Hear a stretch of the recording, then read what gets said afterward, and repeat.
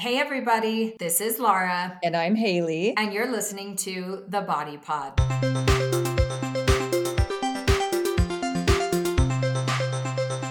Well, I'm so excited. While people are jumping on, I have a lot to cover. Okay.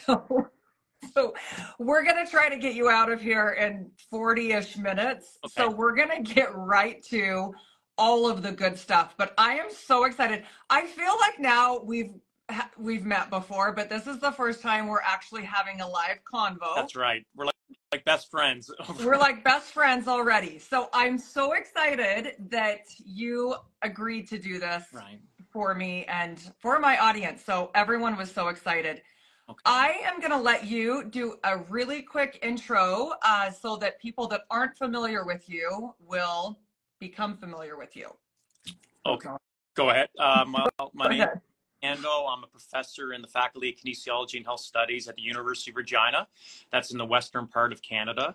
I've been a professor since 2005.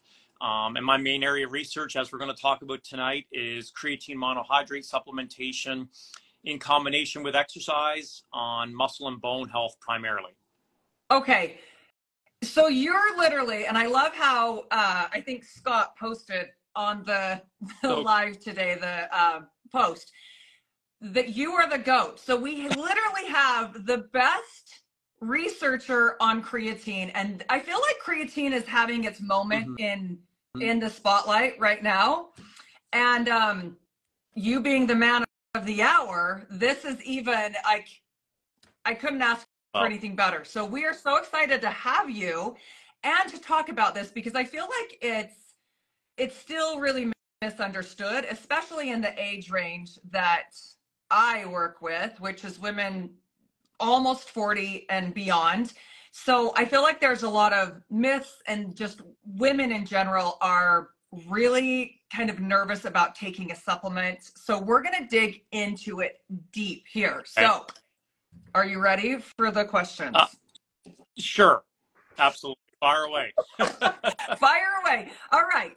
So first of all, for I know a lot of people, when I mention creatine, they still don't even really know what it is. They've heard of the word, but can you just give us a little history on creatine, how long it's been around, and kind of what it is and what it does? Well, it was discovered in 1832 by a French biochemist by accident. And that molecule was discovered way before adenosine triphosphate, which we're all familiar with, ATP. And then it was kind of looked at in the early 1900s that, hey, we discovered this molecule called phosphocreatine, but we have no idea what it really does. But it wasn't until the late 1990s where some seminal papers, and anybody in the creatine industry is familiar with Roger Harris and Eric Holtman, two of the greatest researchers of all time. And I appreciate your kind words, but I think I'm just a creatine messenger. There were so many people before me that do such exceptional work. So I hope I'm a good messenger of the research. But they simply showed that this molecule is found in red meat and seafood. There's trace amounts in poultry. But we naturally produce it in the body, primarily in the liver, and also now new research suggests in the brain, and that's a main focus area for research. But most people will consume creatine or have heard of it from supplementation. It was really designed for athletes to get bigger, stronger, faster, and now we're actually seeing pretty much anybody on the planet can benefit in some form or another from it. So to really answer your question, we produce it in the body. We can consume it in the diet if you do consume red meat or seafood, but most of us are probably familiar with the supplement. Okay, great. So would you say that it's like, if there was a miracle supplement, that this would be it? I like the word supplement. The miracle out there is exercise, but if you had to add something to exercise, I think there's a few. And creatine would probably be on that short list of a few. Okay, I love that answer. So, okay, most women that know about it, they know that it's here, and like you said, for power, for strength, for muscle recovery. So we know all of that. So let's actually stick to that topic, and then we're going to get to all of the other benefits that I think that people don't even have a clue yet with this research that's coming out all the time. from you Okay. and others. So when we're taking it, why would a female benefit from taking creatine with their workouts? Well, a few reasons. For one, females may typically emphasize more of a plant-based diet, so they actually might have a lower amount coming in through the diet. We think that females and males synthesize the same magnitude of creatine naturally in the body, but if they have a slight reduction from the diet and or depending on the age of the person, they might not have as much creatine inside the body compared to a male, although there is some evidence to suggest depending on the size of the muscle, the concentration may be high. So there's some evidence to suggest that females respond very favorably to supplementation. In theory, there's no difference between males and females when it comes to muscle strength or performance. There unfortunately is some evidence to suggest that females may not increase lean tissue mass the same rate as males, or we feel for some reason that females don't experience the anti-catabolic effects that males do. So we're not sure if it's a hormonal fluctuation. We don't know if estrogen is influencing the makeup. I've talked to this with Abby Smith-Ryan, and we don't think so, but we're not sure because the research is in its infancy. But to answer your question, females respond very favorably, primarily from a muscle performance perspective, which I think at the end of the day is what everybody's trying to achieve anyway. Yes, absolutely. We're all trying to hang on to, or that's my message, is to hang on to your lean mass, your muscle, for as long as possible and as much of it as possible. So one of the hiccups that I get from women that do start taking it is the water retention. So I'm sure you talk about this all the time, but some of them are just like, Hailey, the scale went up. I'm like, but it's not fat. Right. But yeah, so this is probably the most popular concern when it comes to creatine supplementation.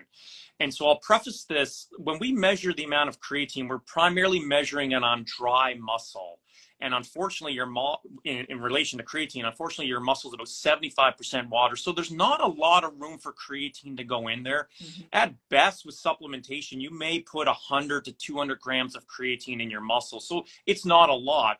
So yes, it is logical to expect that if you do increase mass on the scale, some of that is going to be water retention. Now, some does get into the cell, but it's logical that some would be extracellular or, around the other areas of the body. That does subside after someone does take creatine. So I like your point. When you do take creatine and you may increase a little bit of mass on the scale, please note that we're seeing from research, it's not fat mass. We can talk about that, how actually we've shown that creatine may have a small reduction in body fat percentage.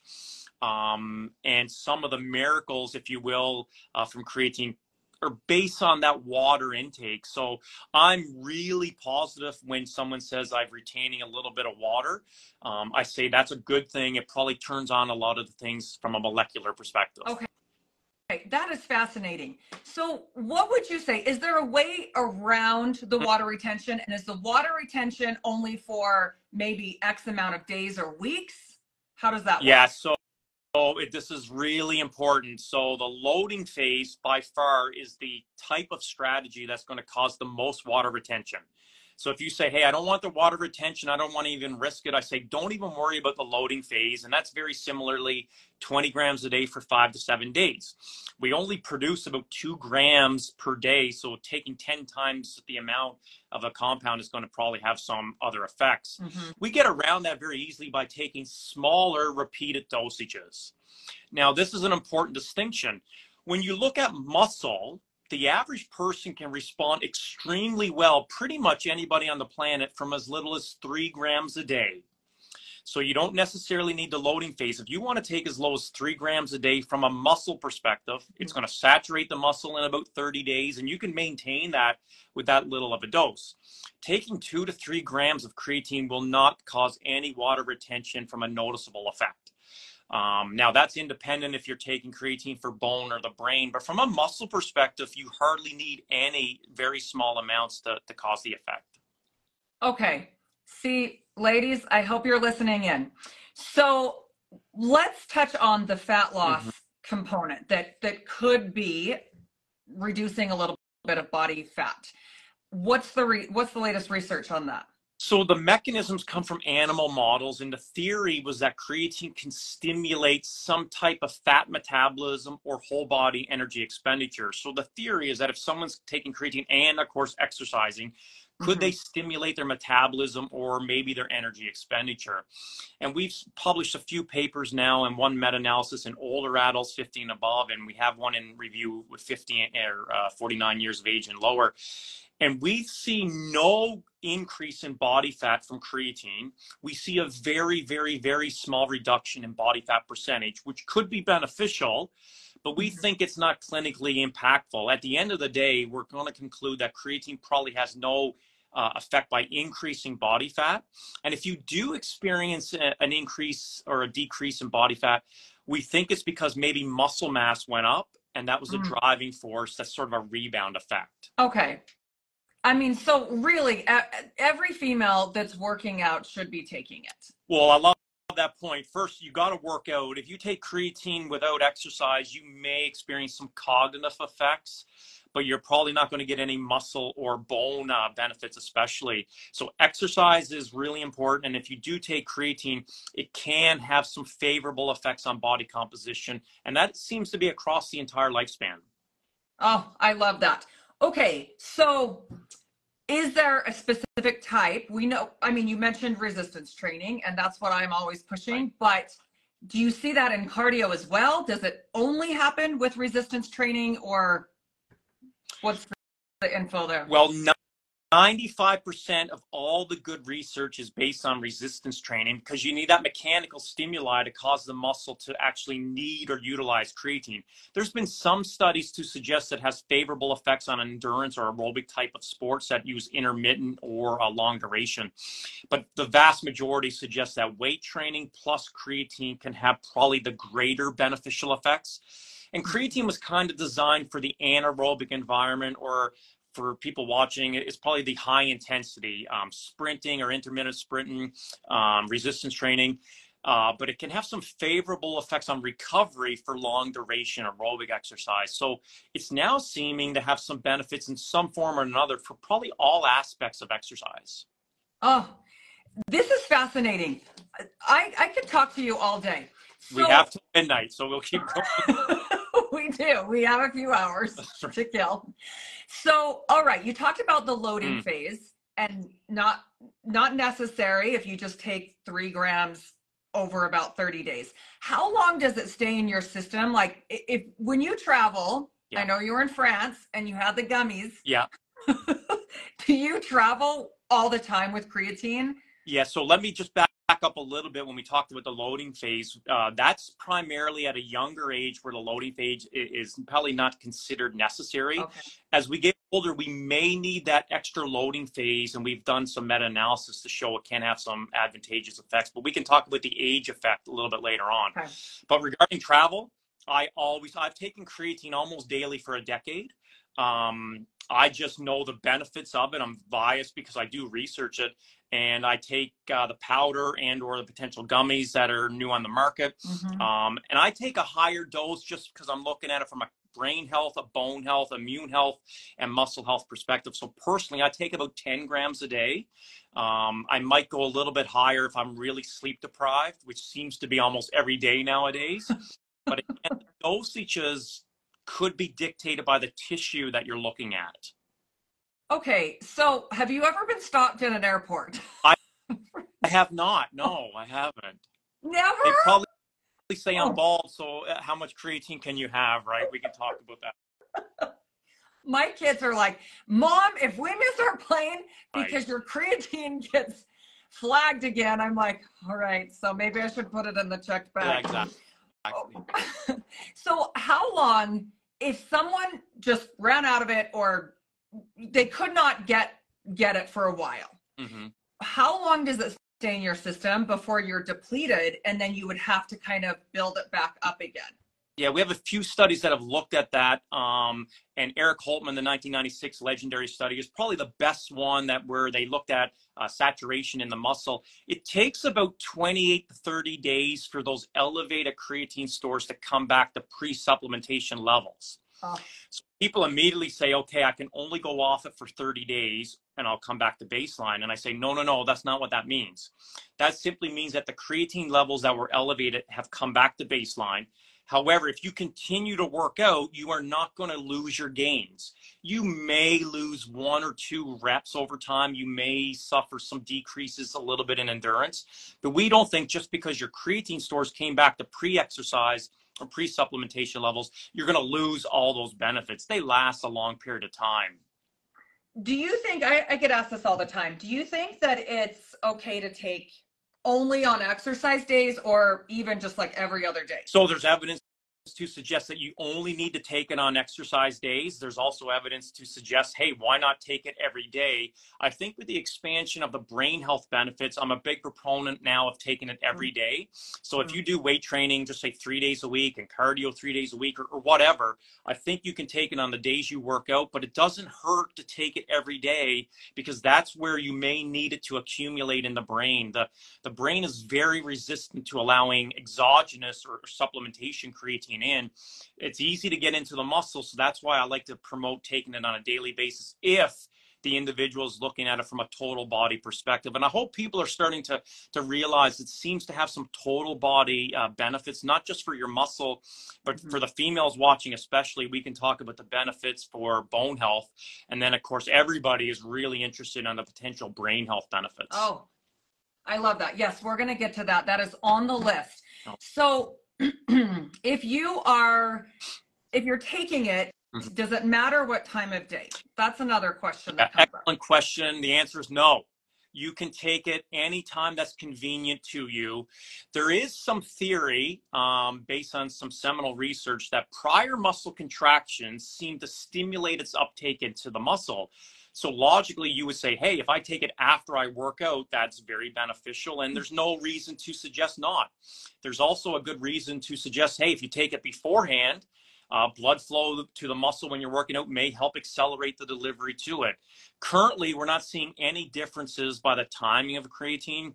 It seems to be viable in the morning before you work out. We've shown you can consume it during your workout session and after. So unlike caffeine, which will peak in the bloodstream and then dissipate, creatine needs to accumulate in your tissues. So I think you can take it at any time throughout the day. The only time that I'm seeing research suggests there's a caution is with caffeine.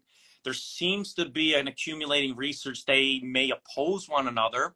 And that kind of is okay. You take caffeine before you work out and then take creatine other times throughout the day if you want. So take it whenever you're going to remember, just like your pills.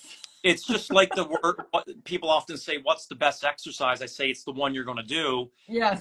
You take creatine when it's convenient and sustainable for you. Okay, perfect. My son dry scoops it into his mouth. Yeah, I'm fine with dry scooping, but it is an osmotic compound. Now, you're probably better off to have it with solution. But again, your GI tract is very aqueous, so you're going to get some intracellular water helping it get into the bloodstream. Oh, amazing. Okay, we're going to answer Scott's question. Can I take creatine with my protein? Yes, Scott knows the answer. Of course, you can take creatine with protein. There's been a few studies that have shown that the combination can increase lean tissue mass in young and potentially older adults as well. Okay, so let's touch on that topic next. As far as age, yes, what is the age range that it's appropriate to take creatine? So I'm going to be careful with my recommendations or suggestions. So let's start young.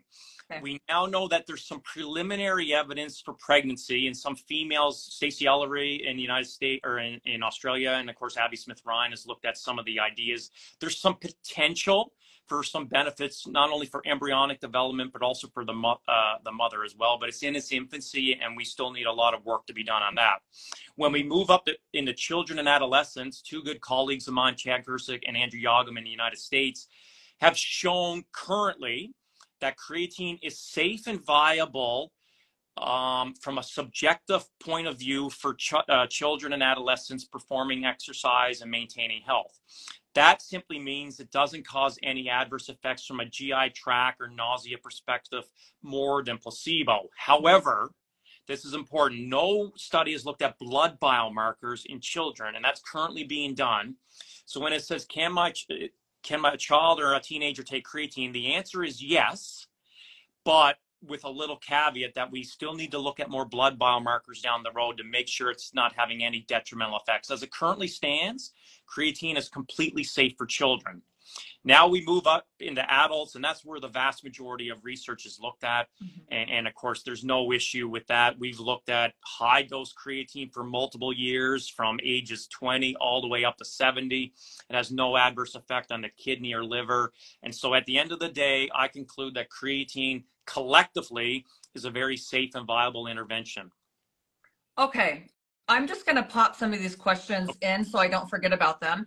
Is there a saturation point when the muscle tissue will not absorb anymore? So it will get to about something called 160 millimoles of dry muscle, which will mean nothing to most viewers, but there seems to be a ceiling. And once you hit the ceiling, then you're basically relying on your ability to degrade creatine throughout the day. We degrade it to creatinine about 2 grams a day. So really, you only need to probably take in 2 to 3 grams in addition to what you're degrading. And that's where this 5-gram magical dose seems to play. But once the muscle is saturated, you will excrete the creatine, or new research is suggesting maybe the bone or brain will take up the excess that's not being taken into the muscle. No way. Yeah. It's not wasteful.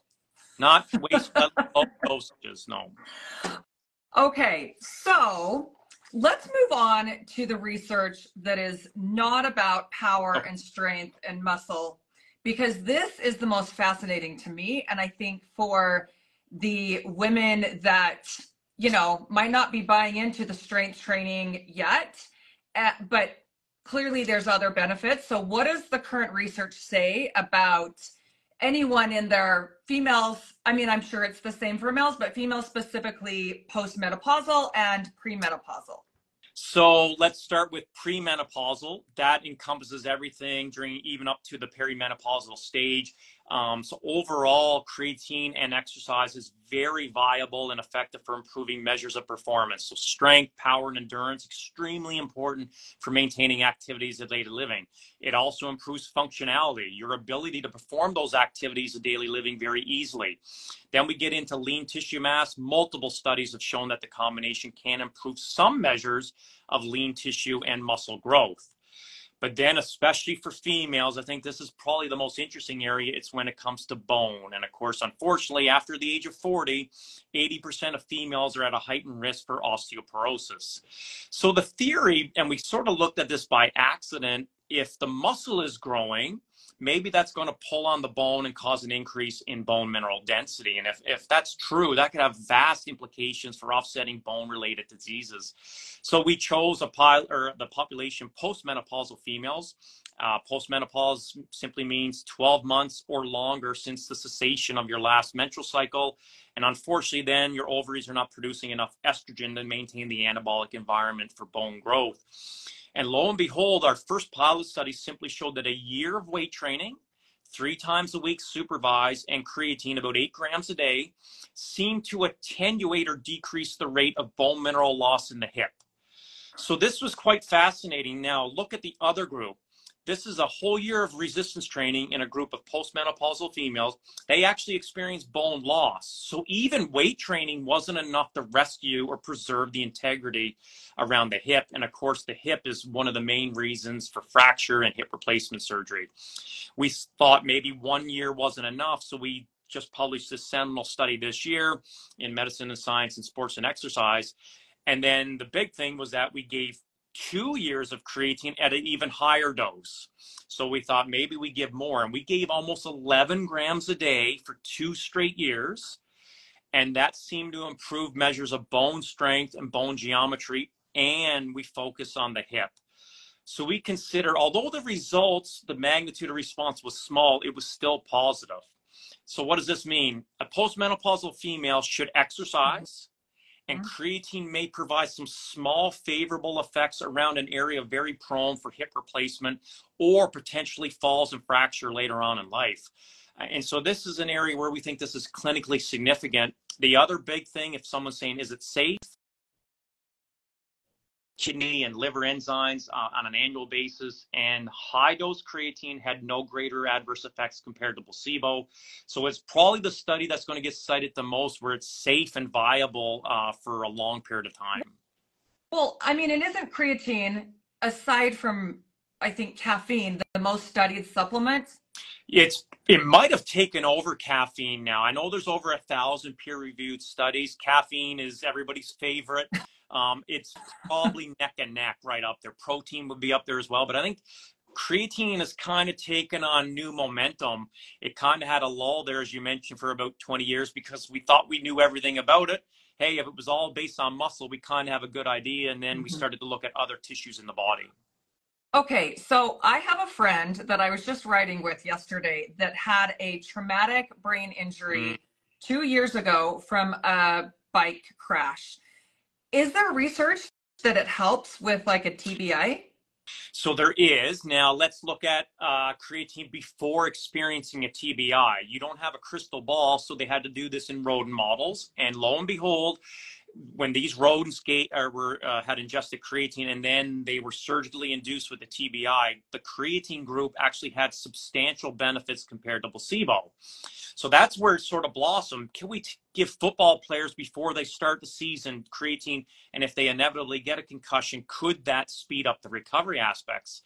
Well, it's very difficult to do that because a lot of people are already on creatine, or we don't want anybody to suffer a concussion. So we're hoping this doesn't come to light, so to speak. But the only study was done in Scotland in children.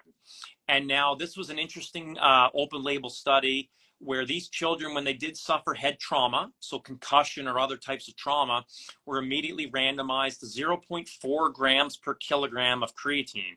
So if you go on the scale and you're 70 kilograms, that individual got 28 grams of creatine. So a higher dose, but they're again smaller in stature.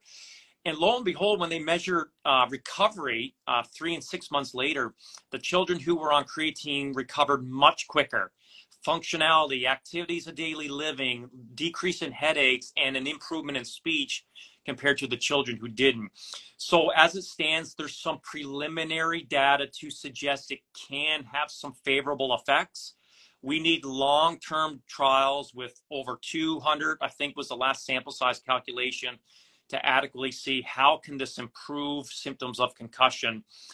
But I sort of take a step back. We're not seeing any negative effects. If anything, it could have some brain benefits. So if you're in a sport that's susceptible to head trauma, soccer, hockey, football, UFC, I see no reason to take creatine beforehand.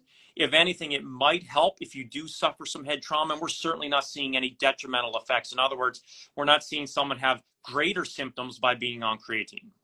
Okay, so are there anything that we have not discussed as far as brain health or, I don't know, even autoimmune disease, anything that creatine can benefit? Yeah, so I think a huge interest is on the brain. So there is evidence that creatine supplementation can get into the brain. So unlike muscle, the brain has the blood-brain barrier. So it's very resistant to creatine from your diet or supplementation. It also makes its own creatine. So the theory is that unlike muscle, which only needs a little bit, the brain may need a lot more to get in sufficiently to accumulate. But there is good evidence to suggest that dosages, maybe 20 grams a day, are very viable to accumulate in the brain. And then if you have elevated brain creatine, that could probably have some benefits to brain bioenergetics. There's preliminary data that it can actually reduce symptoms of depression and anxiety. We're not seeing a lot of great promise in neurological conditions, but we are seeing some promise for those who have multiple sclerosis. And the other one is sort of changing. If you listen to a podcast I gave probably 2 months, my view on this is sort of changing. We had preliminary data to suggest that it improved cognition. But now more research is coming out that we think it only improves cognition during really highly metabolically stressed environments, such as sleep deprivation or hypoxia or severe mental fatigue. So let me preface that. If you're a young, healthy individual that is not sleep deprived, you're not climbing Everest, you feel fine, you may not experience any of the benefits. But older adults or people who suffer severe sleep deprivation, working overnight, students, professors writing grants, that's where you might see some small beneficial effects. Wow. Oh my, this is so fascinating. I love it. Okay, so for people, because this is another question that I get asked all the time. For some women, they're like, it just doesn't work. I have GI issues. Is there anything to do about that? Or I don't know, how would you maybe go about fixing that? Yeah, we're planning a study to look at multiple smaller dosages. Does that have any greater effect? The theory here is that if you take multiple smaller dosages, it's probably not going to drag as much water per dose, and that's probably not going to lead to a lot of GI issues. So creatine will get through your small intestine through these transporters or doorways, just like protein and glucose does, but it does drag a little bit of water because it's linked to sodium. So when people say I have GI tract irritation, or I just don't feel well, or I feel nauseous on high dose creatine, I say divide that. Don't go any lower than 2 grams. There was a study in 1992 that 1 gram doesn't elevate your blood creatine levels enough to get into the cell, but over that seems to have a gradual effect. So multiple 2-gram dosages. Now, going back to the beginning of our talk, if you're just looking at it from a muscle, maybe taking 2 to 3 grams a day is fine. You can probably take that in one bolus in your yogurt or in water. You probably won't notice an effect. But if you're taking multiple dosages, I would say split those up and probably take it with food, and you probably won't notice any of the issues with that. Oh, perfect. So, okay, if you, let's see. Oh, a question just came in. I'm sorry. I don't want to miss that. Okay. How about colitis or other similar issues? Does that have anything? There's some preliminary evidence that it can decrease individuals with IBS, Crohn's, and or colitis. It probably won't cause a flare-up, but the theory could be there if you're taking high dosages. So my speculation is if you have any IBS issues, take smaller dosages, maybe start with the lowest, maybe 2 to 3 grams. Try that for about a week or two and see how you do. But it certainly has been shown in a few studies to decrease the inflammatory response. And that's something that creatine individuals interested are not probably that aware of, the anti-inflammatory effects of creatine. It's very important from a recovery perspective. Oh, the endurance athletes will love that.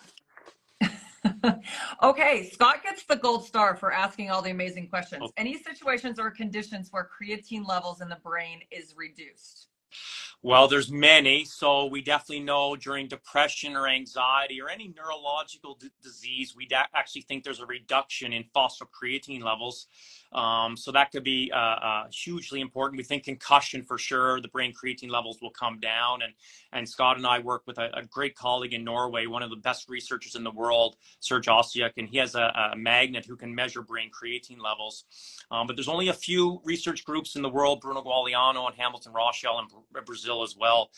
So we're very fortunate to work with these individuals, and creatine can overcome some of those decrements. So that's why a lot more research in this area seems to be warranted. We published that paper called Heads Up for Creatine, and we think probably in the next 20 years, the focus will be on the neck up. And we're just trying to improve all aspects to make people sort of have reduced or improved mental health capacity getting through the stressors of the day. And, you know, could it have helped during COVID with the mental health issues? We don't know.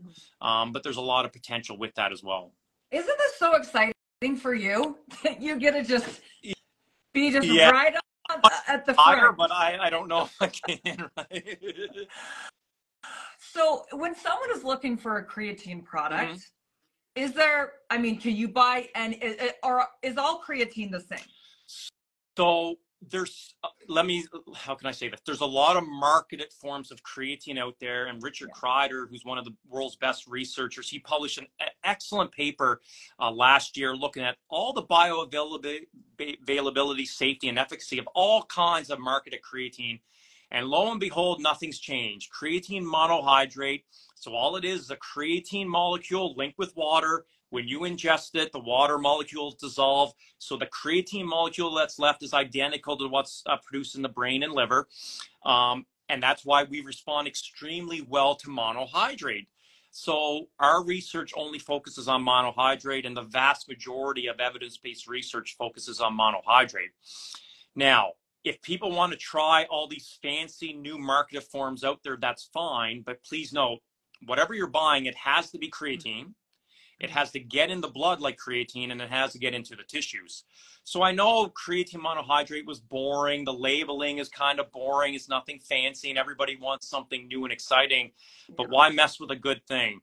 It works, it's reliable, and the most important, it's safe. We're not really sure about the safety profile of all these other forms of creatine. And so that's why we stick with creatine monohydrate from a global perspective. Okay, perfect. So are there any contraindications with, I mean, for some people that maybe should not take creatine? Well, I think if you're taking massive dietary quantities of creatine through red meat or seafood, you may not experience some of the noticeable effects. Pregnancy is an area that we still don't know much about, so I think you should talk to your doctor if you're considering it. Currently, the evidence that we have, there's no detrimental effects. It's very similar to a protein, so it kind of makes sense that you can consume it. But for anybody, there's not really any other contraindications to it. We're naturally producing it, so that's one of the main reasons it's probably safe and very viable for most individuals. Okay, so kidney, liver, no issues. Oh, the only area we look at from an experimental perspective, if you have pre-existing liver or kidney abnormalities, creatine can make those organs work a little bit more. So that's why you want to talk to your GP or nephrologist or hepatologist. But for the most part, we try to look at a dosing pattern that's not going to regulate that as much.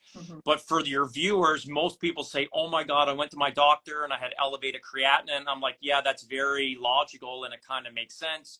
When you take creatine and it gets in the muscle, it's broken down to a byproduct called creatinine. And most GPs use creatinine as an estimated range, if you will, of kidney function. And so they see elevated creatinine in the blood, and then they say your kidneys are not working properly. No, that's not what it necessarily means, because when you stop creatine, everything comes back to normal. So you didn't have impaired kidney function. It was just creatine getting broken down to creatinine. So it causes a lot of worry and stress in a lot of people. I literally just had blood work that came back with that exact same information that I was sweating about last week. So you also want to tell your doctor you're on creatine or high protein, because it's going to come back typically elevated. And they'll say, if they know much about creatine metabolism, it's very fine. Okay. Wonderful news for so many people out there. Okay, so again, let's just kind of wrap up.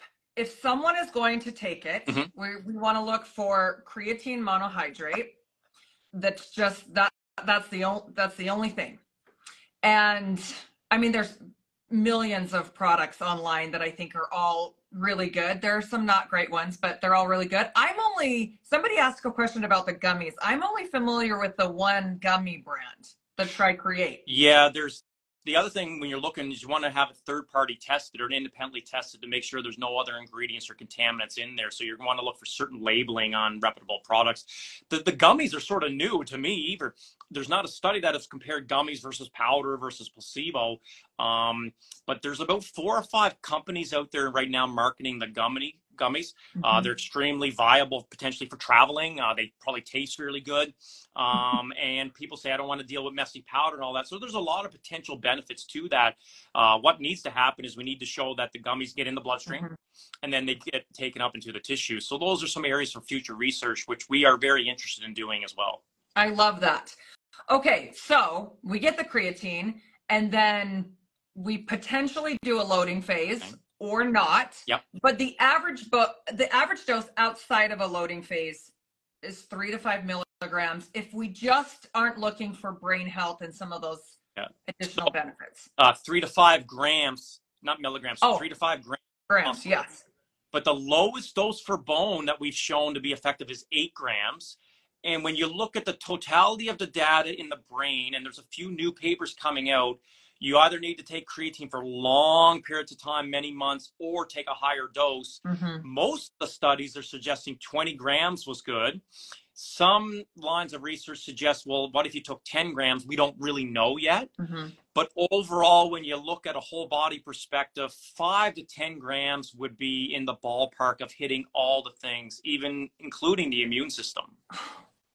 Wow. Okay. So everyone, literally, it could benefit, well, at least in my age category that I work with. I mean, there's so many benefits. And the older you get, we've done some evidence that there's potential for an impairment in creatine kinetics as we get older.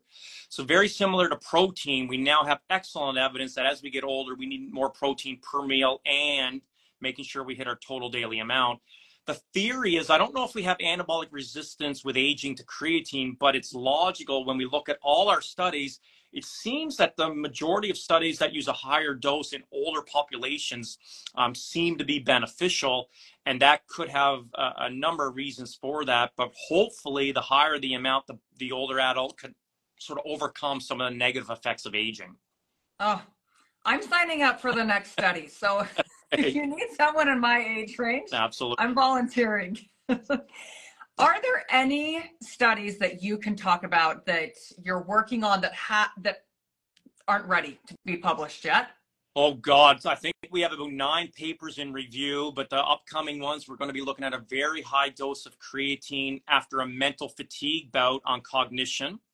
We're actually now getting really interested. After COVID kind of went away, a lot of people bought Pelotons and tonals or work out at home. And we're now starting to see, hey, what about TheraBands as the exercise stimulus for people who are shut-ins, retirees, looking at the older population to get them active with creatine supplementation.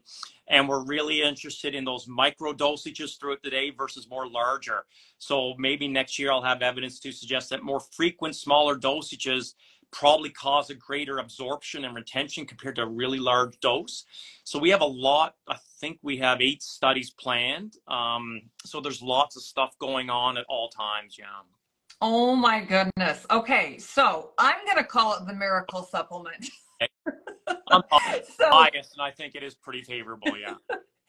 Ladies, if you are not sold on creatine now, I don't know. I don't think you're ever going to be. So especially for females, it has so many health benefits. Anything, especially bone health and bone strength, those are really important for young females. And then, of course, it has improvements in performance and brain biology.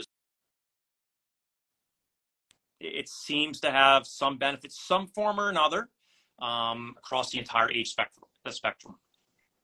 Wow. This has been the most incredible hour.